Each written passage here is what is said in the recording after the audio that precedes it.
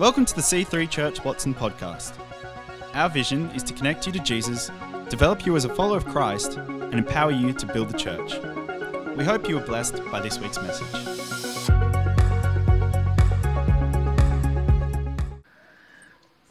Hello. Great to see you all. Bubba. I know how you feel. I really do. I've got half a kitchen at the moment, and that's how I feel every day. Anyway, we are finishing our We Are Vision Builders series today. And you know, it's such a privilege for me to be part of this church community. And I am so thankful to God for you. I am so thankful to God for you. I'm thankful to God for what He has done and what He is doing in our city as we stand together to see His kingdom advanced. That's what we're doing here. 2 Corinthians 8:7, which is our scripture today, our scripture for this series, says this: since you excel in so many ways, in your faith, your gifted speakers, your knowledge, your enthusiasm, and your love from us, I want you to excel also in this gracious act of giving. This scripture talks about the gracious act of giving. And some people don't access the grace God has for them in that part of their world, in giving. They access the grace of God for salvation, and that's great. That is very, very, very, very, very good. They access God's grace for forgiveness, also very important. They access God's grace for freedom. They understand the amazing grace of God for many things, but that same grace is also available to us in giving. There is a grace for giving too. And Paul says, I want you to excel. Other words for that are abound in, be great in the grace of giving. Take a hold of the grace that God has for you in your giving. 2 weeks ago I preached on 2 ways to excel in the gracious act of giving. And that was to lose scarcity thinking and to be generous. Today is Pledge Sunday. And before we pledge, I want to talk about what the Bible says about seed. Because the Bible talks about seed time and harvest time quite a lot. It talks about taking seed and sowing it. Genesis 8:22 says this: as long as the earth endures, seed time and harvest, cold and heat, who's looking forward to the heat? Summer and winter. Day and night will never cease. The Bible talks about us not allowing ourselves to get weary in this process of doing good and of sowing, because it says the Bible says there will be a harvest at just the right time.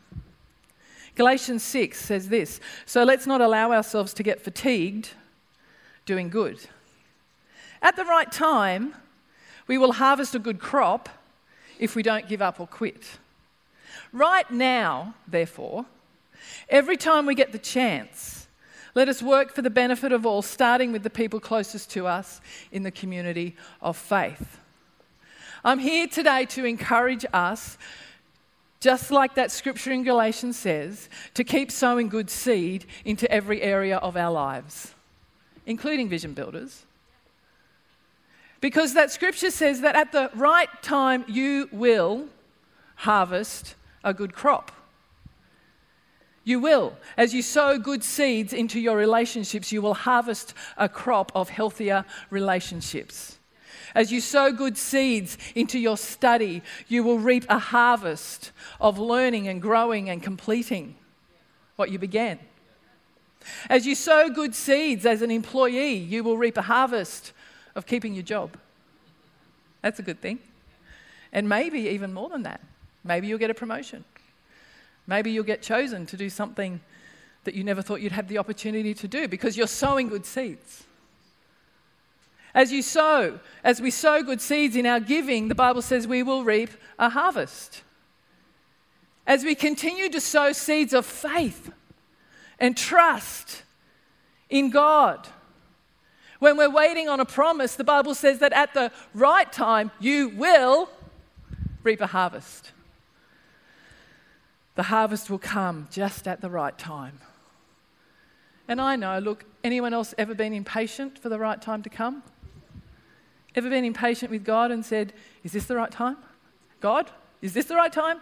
Maybe it's now. What is the right time? When's the right time? Yeah. I'm tired of waiting for the right time. Keep going. Because we can struggle and push and wonder and oscillate between going and staying, between continuing or stopping. That scripture says, don't give up and quit. Don't try to make it happen. When we try to make it happen, we get, the problem that Abraham had, of course, with Ishmael and not Isaac. Because there is an appointed time. There is a right time. And God is in charge of that. He is in charge of the right time. One of the words for time in the Bible is kairos, and it means the proper time, the God-appointed time for something. God is present in that moment. It is time when God sovereignly moves and everything changes. When Paul and I moved, when he woke up from a dream and said, babe, we're going to Sydney. That's a true story. Right, we're going to Sydney. It was the right time. It was the appointed time. This building, it was a 10-year process from the first time that we sent a letter to the government of that time and said we really would like a block of land. And we talked about different blocks in North Canberra. And we just kept getting no, no, no, no. Then we went and saw John Stanhope, and because they just kept saying no. And I still remember the moment when I got a call. I was at the hairdresser. And I picked up my phone, and gosh, I'm glad I did, because it was John Stanhope's EA, I think. And she said, Mel, we've got the block. This block. And it was the right time. It was the God-appointed time for that to happen. And that will happen in your life as well. Sometimes you're waiting, but let me tell you, don't give up. Because there is an appointed time. Mark 4:26 says this, Jesus also said the kingdom of God is like a farmer who scatters seed on the ground night and day while he's asleep or awake. The seed sprouts and grows, but he does not understand how it happens. He's not a horticulturalist. The earth produces the crops on its own. First the leaf blade pushes through, then the heads of the wheat are formed, and finally the grain ripens. And as soon as the grain is ready, the farmer comes and harvests it with a sickle, for harvest time has come. Who likes the sound of that? Harvest time coming. I love that scripture. It talks about the kingdom of God and about how it grows, and we don't understand how it happens. Sometimes I wish I understood it better. But I don't think we're supposed to totally understand, because it's not up to us, it's up to God. It says we scatter the seed, we scatter it, we keep just being faithful, and God brings the growth. He brings the harvest. And that's what he's done. That's what we have seen over years and years and years. And that's what he will continue to do as we do our part. And that's what we're inviting you to be a part of today in sowing seed. And can I just say thank you to all of the people who have faithfully been doing that for so many years. So many years. Thank you. Galatians 6:10, the last part of that scripture I've already read, but it says this: right now, every time we get the chance, let us work for the benefit of all, starting with the people closest to us in the community of faith. Right now, every time. This is another word for kairos time, is that word there, and it means opportunity. It's taking the opportunities as they come to us. As we take opportunities, God moves. you will know that in your own life. God will bring opportunities to you and you get the choice whether you want to take them or not. But if we take those opportunities, that might just be a God moment for you. I had an opportunity during the week. I spent Wednesday at Parliament House with 40 other Christian women from all over Australia, talking to politicians about various things. And it was just an opportunity that came. And I thought, okay, God. I prayed, Paul and I chatted. What do you think? Well, this could just be an opportunity. And so I did it. Today, here is another opportunity to sow seed. I went in there thinking I'm just going to sow God's love in that place. Today, there's an opportunity for you to sow seed that will benefit the community of faith, the future community of faith, that will grow and build the community of faith. And I mean, you will have heard testimonies of transformed lives. Yeah, that's why we're here. The transformed lives. It's not about this building. It's about the lives that are changed as they come to Christ. So the other thing for me about seed is that we're called to steward it. We're called to steward our lives, our time, our resources, our seed, our finances, our planet, our possessions. If we are a follower of Christ, he asks us to steward what he has given us. Am I sowing and stewarding what I have, or am I wasting and being unwise with what I have? I ask myself this: do I have an understanding that everything God brings into my life is given to me so that I can steward it in a way that honours him? That honours him. What is stewardship to you? Have you thought about that? I know a lady who was in our church. She's moved now. But for her, she did, this is what she decided to do for 12 months. She decided she was not going to buy any clothing for 12 months. Girls, can you do that? See, you're shaking your heads.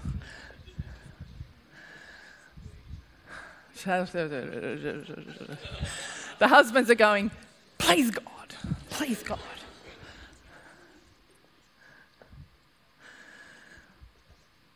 The resources that we have, God wants us to honour him with them. I was reading this morning in Romans 13. It was my reading for today, and it said, "Don't be frivolous and don't indulge in yourself, but be aware of what God is doing." And I thought, ooh, that's a bit of a prod. We're only alive because we have his breath in our body. That's why we're alive. He gave us breath. It's his breath in our lungs. Romans 11 says this: "For everything comes from him, exists by his power, and is intended for his glory." So we take our seed and we sow it in a way that glorifies him and stewards well what we've been given. A seed won't produce unless it's sown and planted. It actually doesn't produce. John 12 says this: "Let me make this clear. A single grain of wheat will never be more than a single grain of wheat unless it drops into the ground and dies, because then it sprouts and produces a great harvest of wheat, all because one grain died." See, who loves fresh basil here? Is there anything better, right? Well, there is things that are better, but it's good. You know, it smells good. You rub it on your fingers. And I can't buy it because it's winter. It's terrible. Oh, someone's going to come up to me later and tell me where I can buy it. So I bought some seeds weeks ago, and they're still in the packet. But I'm going to plant them, and I'm going to put them right next to my window that gets so much sun, and it's going to grow. But unless I plant them, no basil for me. And water. Yeah, good. No, I'm good with water. That scripture goes on to say, the person who loves his life and pampers himself will miss true life. The one who detaches his life from this world and abandons himself to me will find true life and enjoy it forever. It's that whole surrendering our life to God, and everything that we do is about honouring him. So we're going to finish, if the musos can come up, we're going to finish today with this passage from 2 Corinthians 8 from the Message translation. I'm just going to read parts of it because Message translation is really long. Have you noticed that? I love it though. It says this. This isn't so others can take it easy while you sweat it out. It's talking about an offering that Paul was taking up. He said, no, you're shoulder to shoulder with them all the way. Your surplus matching their deficit, their surplus matching your deficit, and in the end you come out even. As it's written, nothing left over to the one with the most and nothing lacking to the one with the least. So it's not just a few carrying the load as we all work together. As we all contribute as we can, we accomplish what we are already seeing happen in this place. As we give, we are partnering in the work that God has, and everyone, we believe, can be a part. This building will not last for eternity, but the people who come and whose lives are touched and changed and transformed and come to know Christ, that lasts for eternity. And that's what we're all about here. Giving is an act of worship. That's what it is. It really is an act of worship. And Paul and I, we bring our tithes and offerings, and then we give to Vision Builders. Our commitment is that we give 25% of our income to that, to advancing the kingdom of God. Giving to Vision Builders, it's not a law, it's just an opportunity. That's what it is, it's an opportunity. It's an opportunity to grow and excel in the grace of giving. It's an opportunity to sow seed. It's an opportunity to just be a part. So, what we're going to do as we finish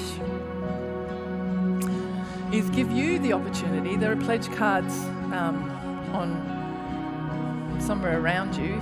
If you there are some down the back if you don't have one. If you can't see one, find one. There's some down the back. And Alan actually is holding some if you need them. We're going to bring up this glass jar. Thank you, Karen. And if you want to be a part of this, we would like to invite you to come down the front and just place your pledge in the jar and just stay down here because our pastors want to pray over you. We want to pray God's blessing over you, over your finances. And before we do that,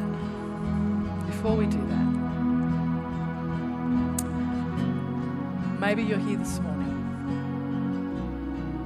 and actually your life isn't right with God. You don't even have a relationship with him, or maybe you know that you need to come back to him.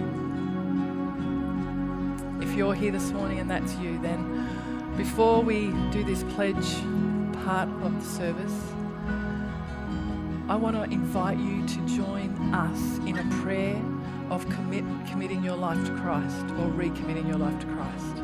It's really simple. It's your prayer, but we do it together. We pray with you. So can we pray this prayer? And please join us if that's what you want to do today. Dear God, thank you for sending Jesus. Thank you, Jesus, for coming to earth, for dying on a cross for my sin. Forgive me for my sin. I ask you to come into my heart. I choose to live for you. I thank you that today I am saved. Thanks for listening. We hope to see you in church again this weekend. To find out more about our church, find us online at c3churchwatson.com.au.